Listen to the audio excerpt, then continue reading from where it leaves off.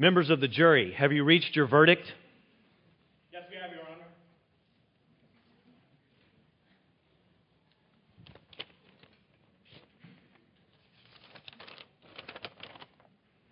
We, the members of the jury, find the defendant... You'd really like to know what's written on here, wouldn't you? You don't even know the situation. You don't even know who's on trial. You don't know the circumstance. But it illustrates, doesn't it, that one of the most emotionally climactic moments that we could ever experience is in a courtroom. Courtrooms, and when the verdict is being delivered, are amazing. They keep us on the edge of our seats. You can probably think of some famous trials, can't you, depicted in movies, where you're just wondering what is going to happen next. Or perhaps in recent years, you can think of trials that have been broadcast worldwide. Some of you may be old enough to remember this saying, if the glove won't fit, you must acquit. If you don't know what that means, you can come talk to me afterwards. But what draws us in is trying to determine who is guilty and who's not guilty. And we're all fascinated with justice, aren't we? It grips us. And sometimes the drama is heightened by seeing the most unlikely of people in the place of the accused. That was the premise for a collection of essays that C.S. Lewis put together in this last century, and he called it God in the Dock. Now, if you're sitting next to someone from the UK or from England, they'll help you know that God in the dock means God on trial. So the dock was that wooden railing behind which the defendant would sit or stand during the proceedings of the trial. And Lewis used this title because he proposed that modern people didn't consider themselves to be on trial before God. No, they didn't even consider the possibility that they were guilty of anything in particular. Modern people instead tend to think of God being on trial. That He's the one who must prove Himself to us. He must make His case and let us determine the verdict for Him. Of course, there was one time in history when God was literally on trial. And it's the subject of our passage this morning. If you have a Bible, I want to encourage you to open up to the book of Isaiah, chapter 50.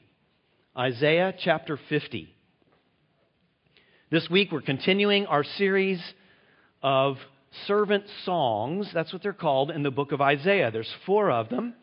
And with each new passage that we've come to, this is the 3rd, new things are being revealed about this servant of the Lord that Isaiah speaks about. Listen and follow along carefully as I read this 3rd servant song. Isaiah chapter 50, 4 through 11. Recorded and spoken 700 years before the life of Christ. The sovereign Lord has given me an instructed tongue to know the word that sustains the weary. He wakens me morning by morning, wakens my ear to listen like one being taught.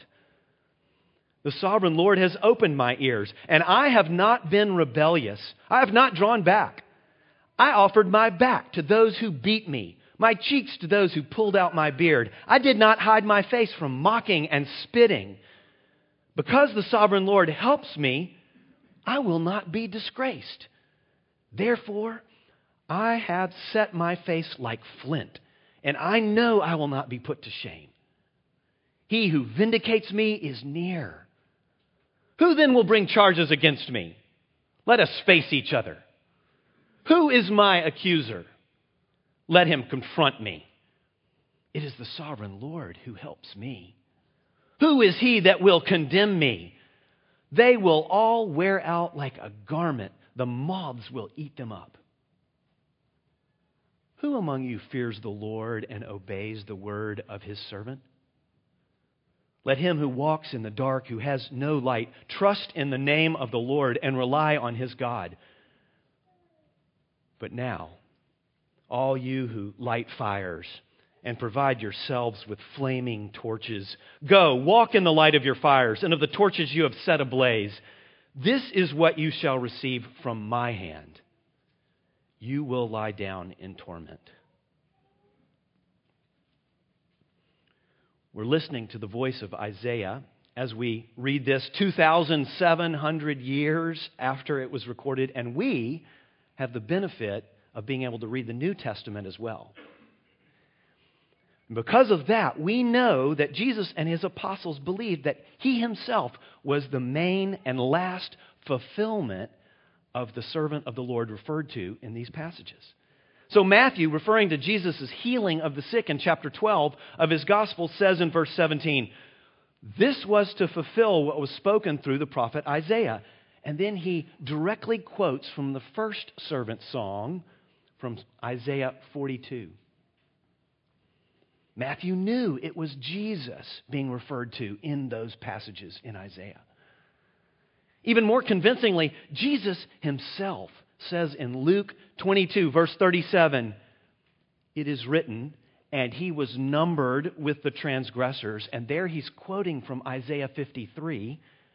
And I tell you that this must be fulfilled in me. Yes, what is written about me is reaching its fulfillment. So in this passage, Jesus himself, you see, is speaking through Isaiah about his perfect, loving obedience to the sovereign Lord. The servant son obeying the sovereign Father.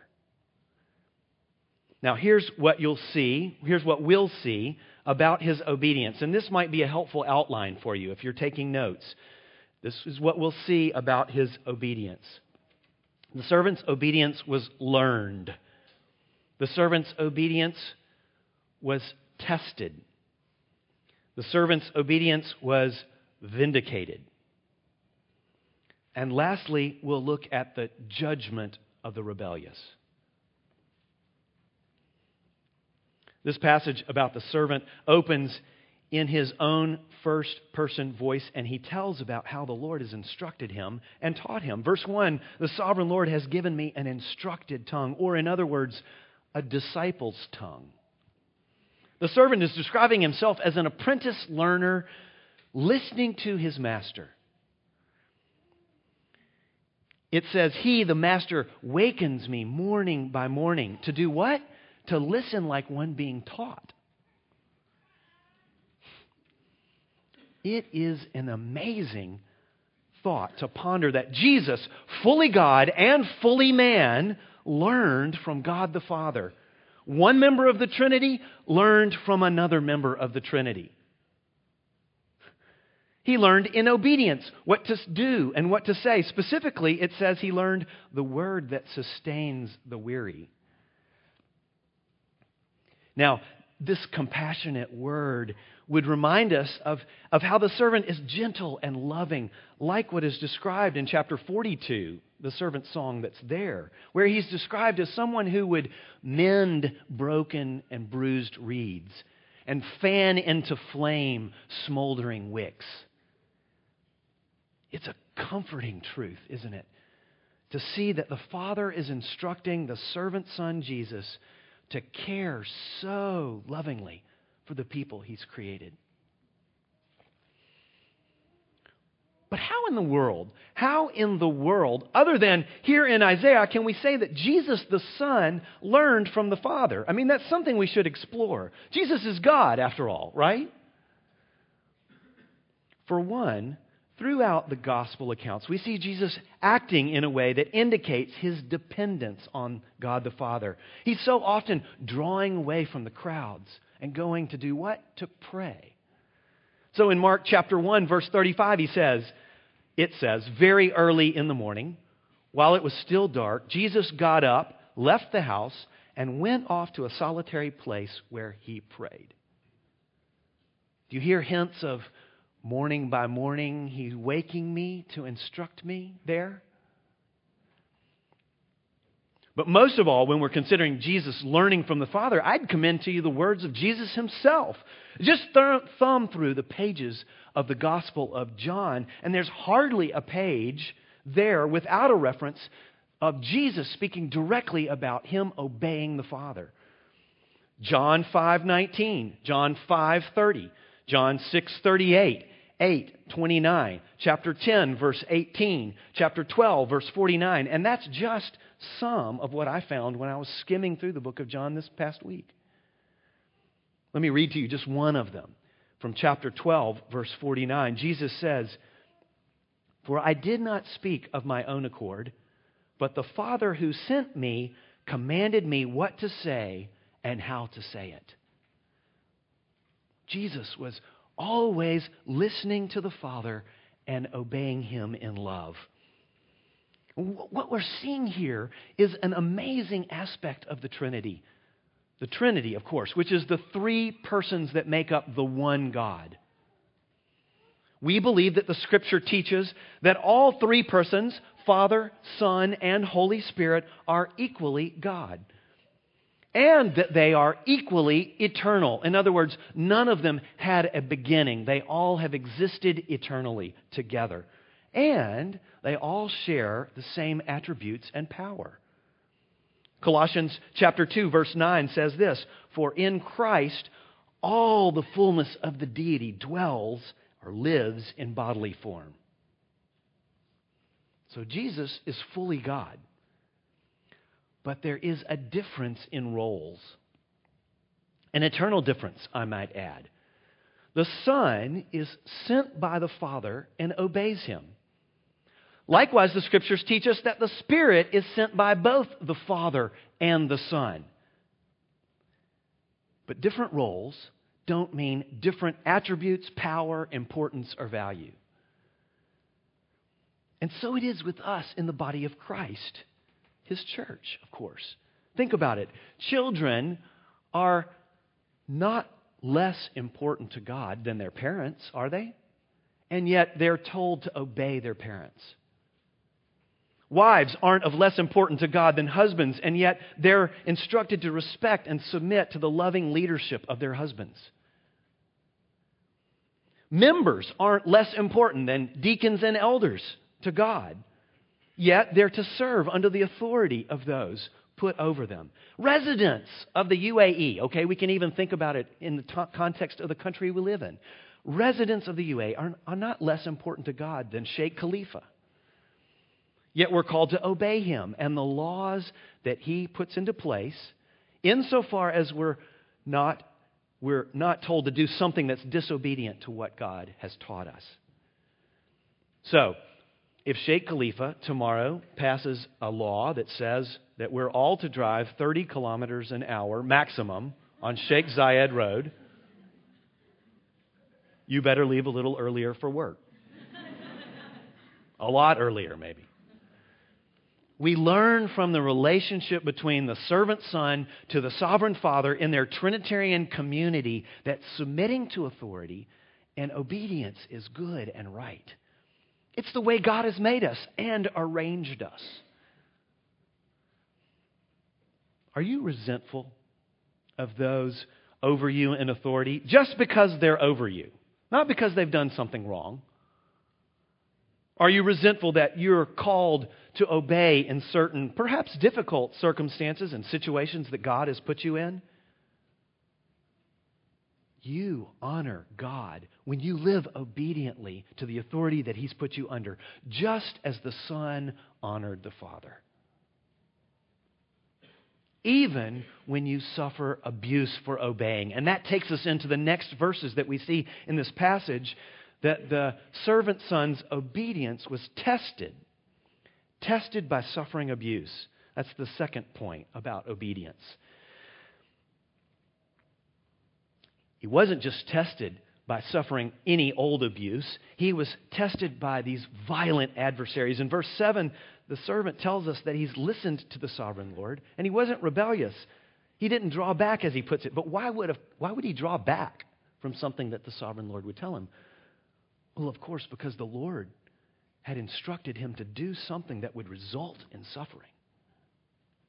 He offers his back to those who beat him. He offers his cheek to those who would pull out his beard. He offers his face to those who would mock him and spit on him. And all of a sudden, we've gone from what seems like quiet mornings of instruction with God between the servant and the sovereign Lord to brutal and humiliating physical attacks by those who are opposed to this servant. What a shift. Surely Jesus was pointing us and pointing his disciples back to these well-known passages when he taught them on the road to Jerusalem. With the passage that Shannel read to us earlier. Let me just read a little bit of it again. Mark chapter 10, 33 and 34. Jesus said, "We are going up to Jerusalem," he said, "and the Son of Man will be betrayed to the chief priests and the teachers of the law. They will condemn him to death and will hand him over to the Gentiles, who will mock him and spit on him, flog him, and kill him. 3 days later, he will rise." It is hard to fathom, isn't it, that Jesus knew for the entire 3 years of his ministry that he would end up in Jerusalem during the Passover and that they would brutalize him. And yet he went there in obedience, loving obedience, because of his great love for us.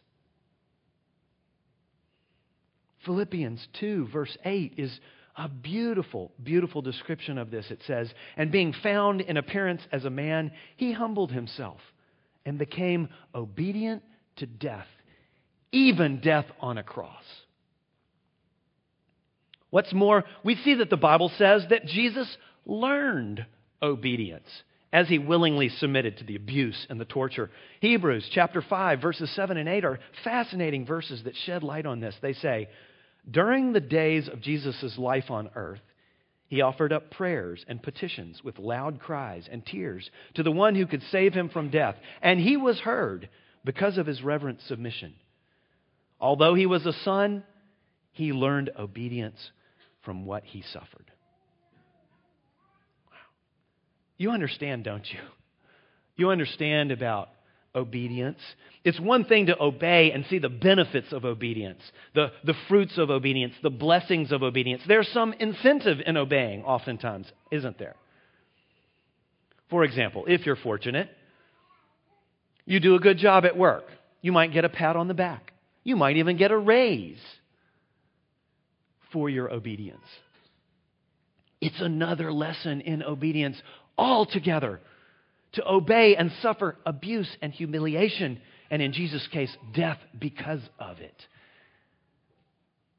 But through Isaiah, Jesus tells us that he was encouraged in this radical obedience by the knowledge that the sovereign Lord was near to him and would help him. That's the third point. His obedience would be vindicated despite his accusers. In other words, vindicated means he would be proved right or justified before their eyes. What might look like certain disgrace and shame in verse 7 would in fact be proved to be the opposite. The servant is so sure of the Lord's help for him that he breaks into a series of challenges, or you might even say taunts, to his accusers, doesn't he? "Who will bring charges against me? Who is my accuser? Who is he that condemns me?" Jesus knew exactly what was going to happen, and he walked into it to fulfill the Scriptures and make salvation possible. It's like, in a little way, like a movie hero who at the end is facing insurmountable odds in his opponents, and he balls up his fists and he beckons the opponents to come on, bring it on. Only for Jesus, he didn't have balled up fists. He had outstretched palms that he offered to have nails driven through them for you and I. Finally, the servant announces in verse 9 that these accusers who have physically abused him and brought charges will become like worn-out garments eaten up by moths. Have you ever seen garments that have been eaten up by moths? You know, you don't know it initially when you go to pick up the garment. But if you pick it up, it just falls to pieces right in front of you. Or you hold it up and you can see the people on the other side of the room through it. Okay? It falls apart. And that is exactly what will happen to his accusers. Then the high priest stood up and said to Jesus, "Are you not going to answer? What is this testimony that these men are bringing against you?"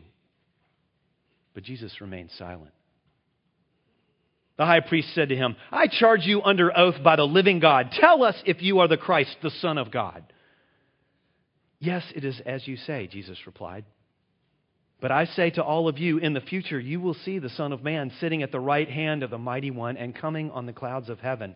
Then the high priest tore his robes and said, "He has spoken blasphemy. Why do we need any more witnesses? Look, now you have heard the blasphemy. What do you think?" "He's worthy of death," they answered. Then they spit in his face and struck him with their fists. Others slapped him and said, "Prophesy to us, Christ. Who hit you?" 700 years before he was born, the prophecy was there. Jesus has known forever who would bring charges against him and who would slap him and who would spit on him and who would mock him and who would send him to the cross. He's always known it. Of course, the irony in this scene and setting is that the charges were correct, weren't they? Jesus was claiming to be God. That's why they sent him to the cross. It's the only fault that they could find with him. And the jury decided unanimously, guilty as charged. He is worthy of death. But God did help him. And God has proved him right, primarily in the resurrection and the place that God has given him as the servant son to rule and to judge. Again, from Philippians 2, 8 through 11, he humbled himself and became obedient to death, even death on a cross.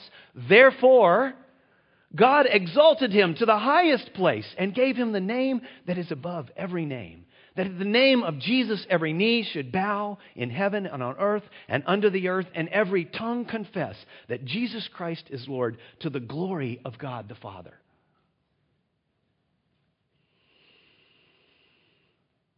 Now, as we reach the end of what is a beautiful description of the servant's loving obedience, it is a big tendency in us, for many of us, to ask the question, wow, how can I be obedient like the servant?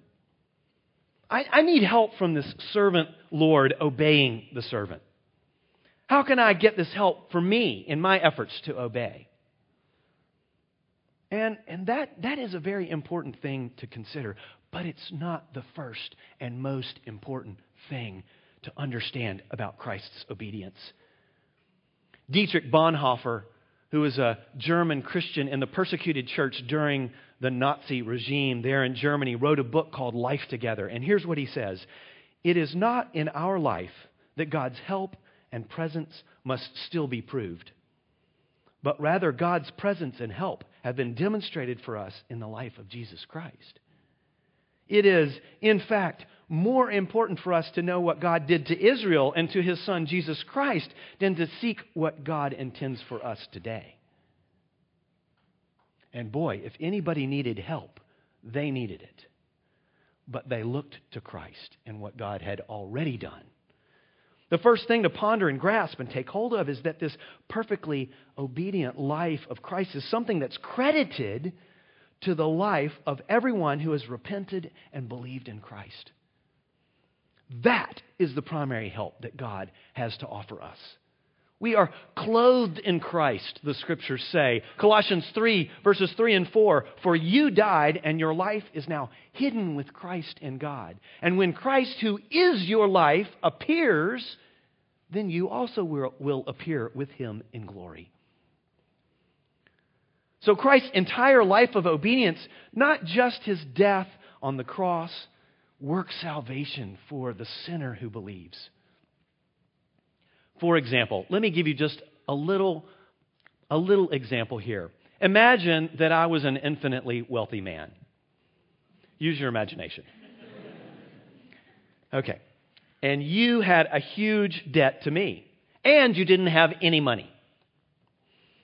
If I forgive your debt, you're going to be really, really grateful.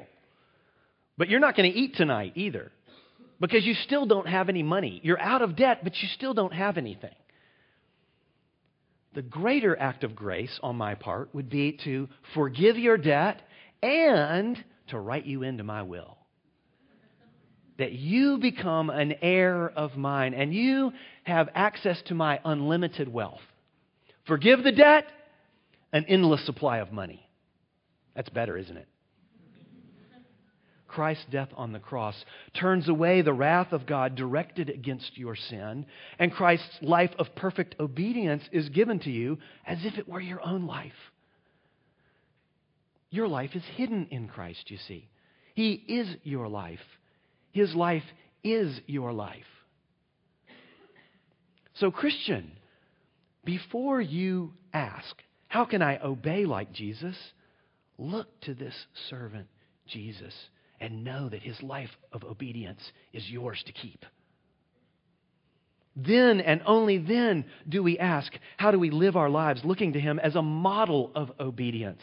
And certainly there's much we could learn there. It's amazing, his obedience, his loving obedience to the Father. And there's so much in the New Testament we could turn to and learn about in order to look to Jesus as a model. 1 Peter is all about suffering just like Jesus suffered in obedience to God.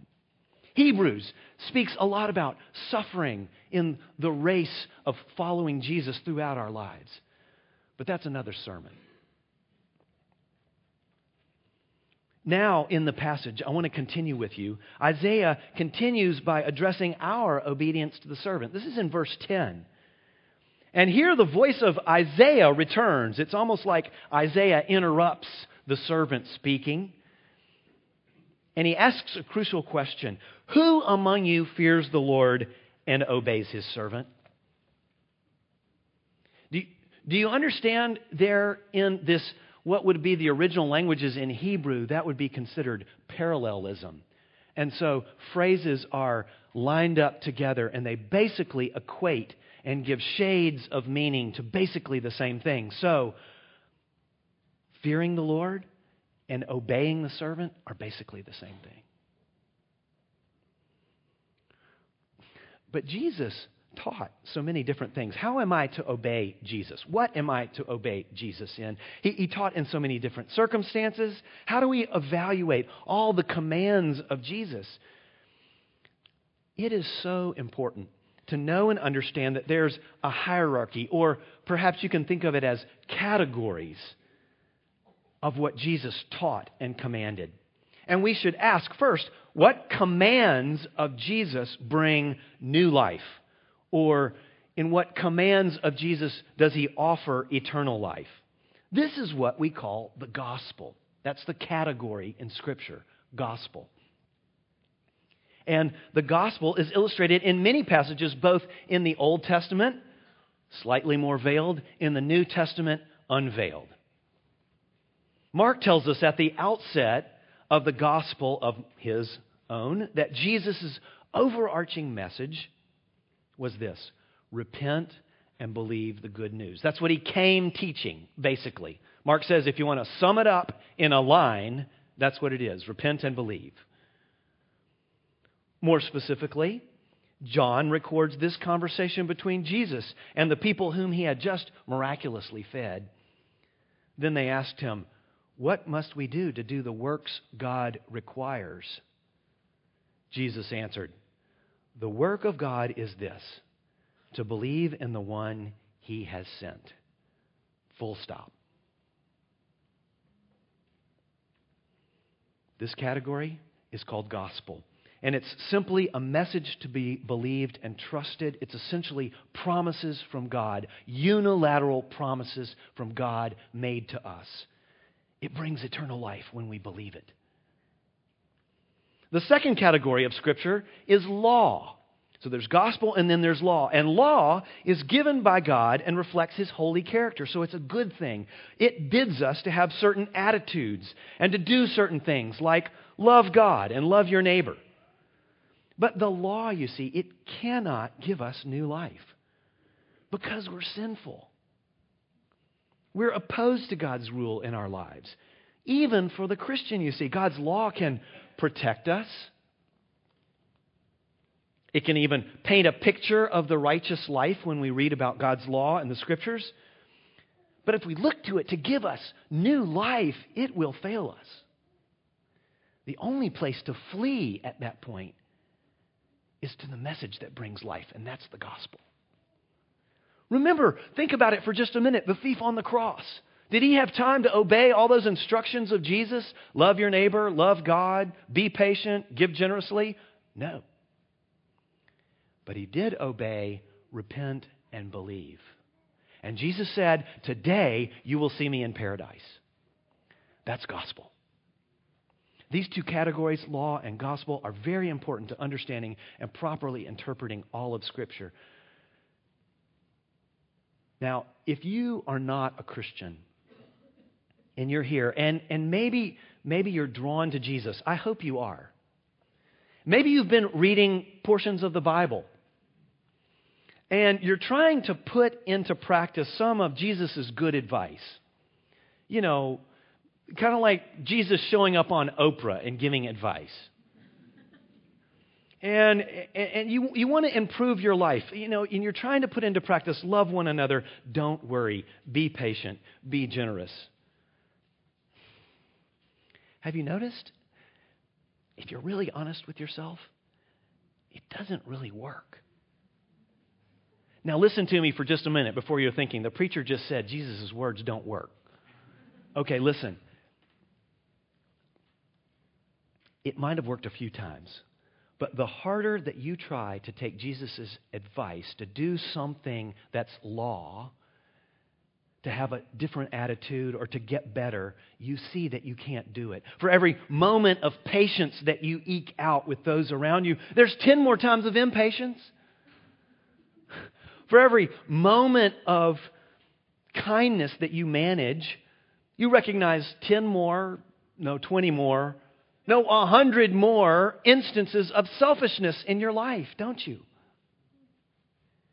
If you recognize what I've just described to you, you're close. You're so close. Because you're realizing that you can't do it on your own, even with the best advice in the world. Because you're sinful.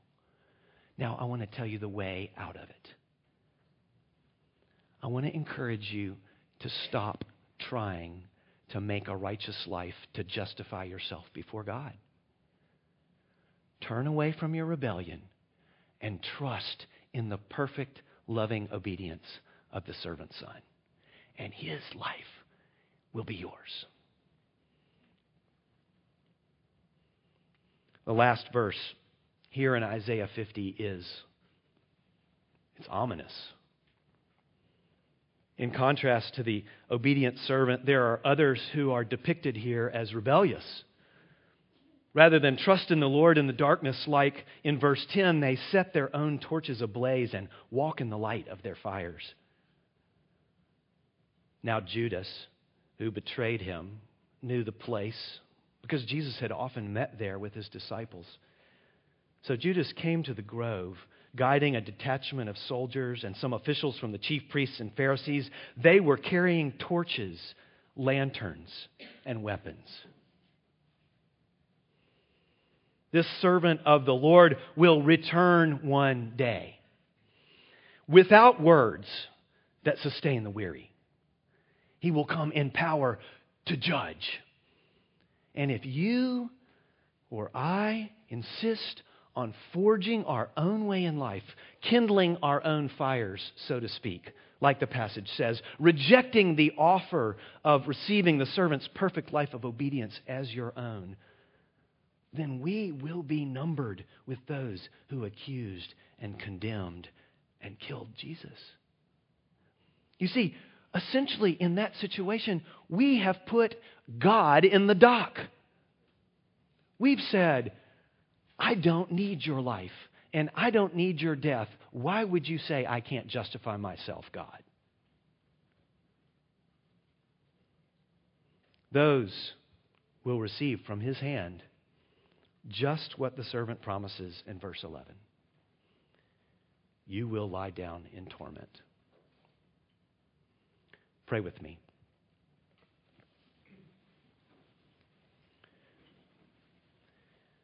Sovereign Lord, we praise you for the obedient life of Jesus.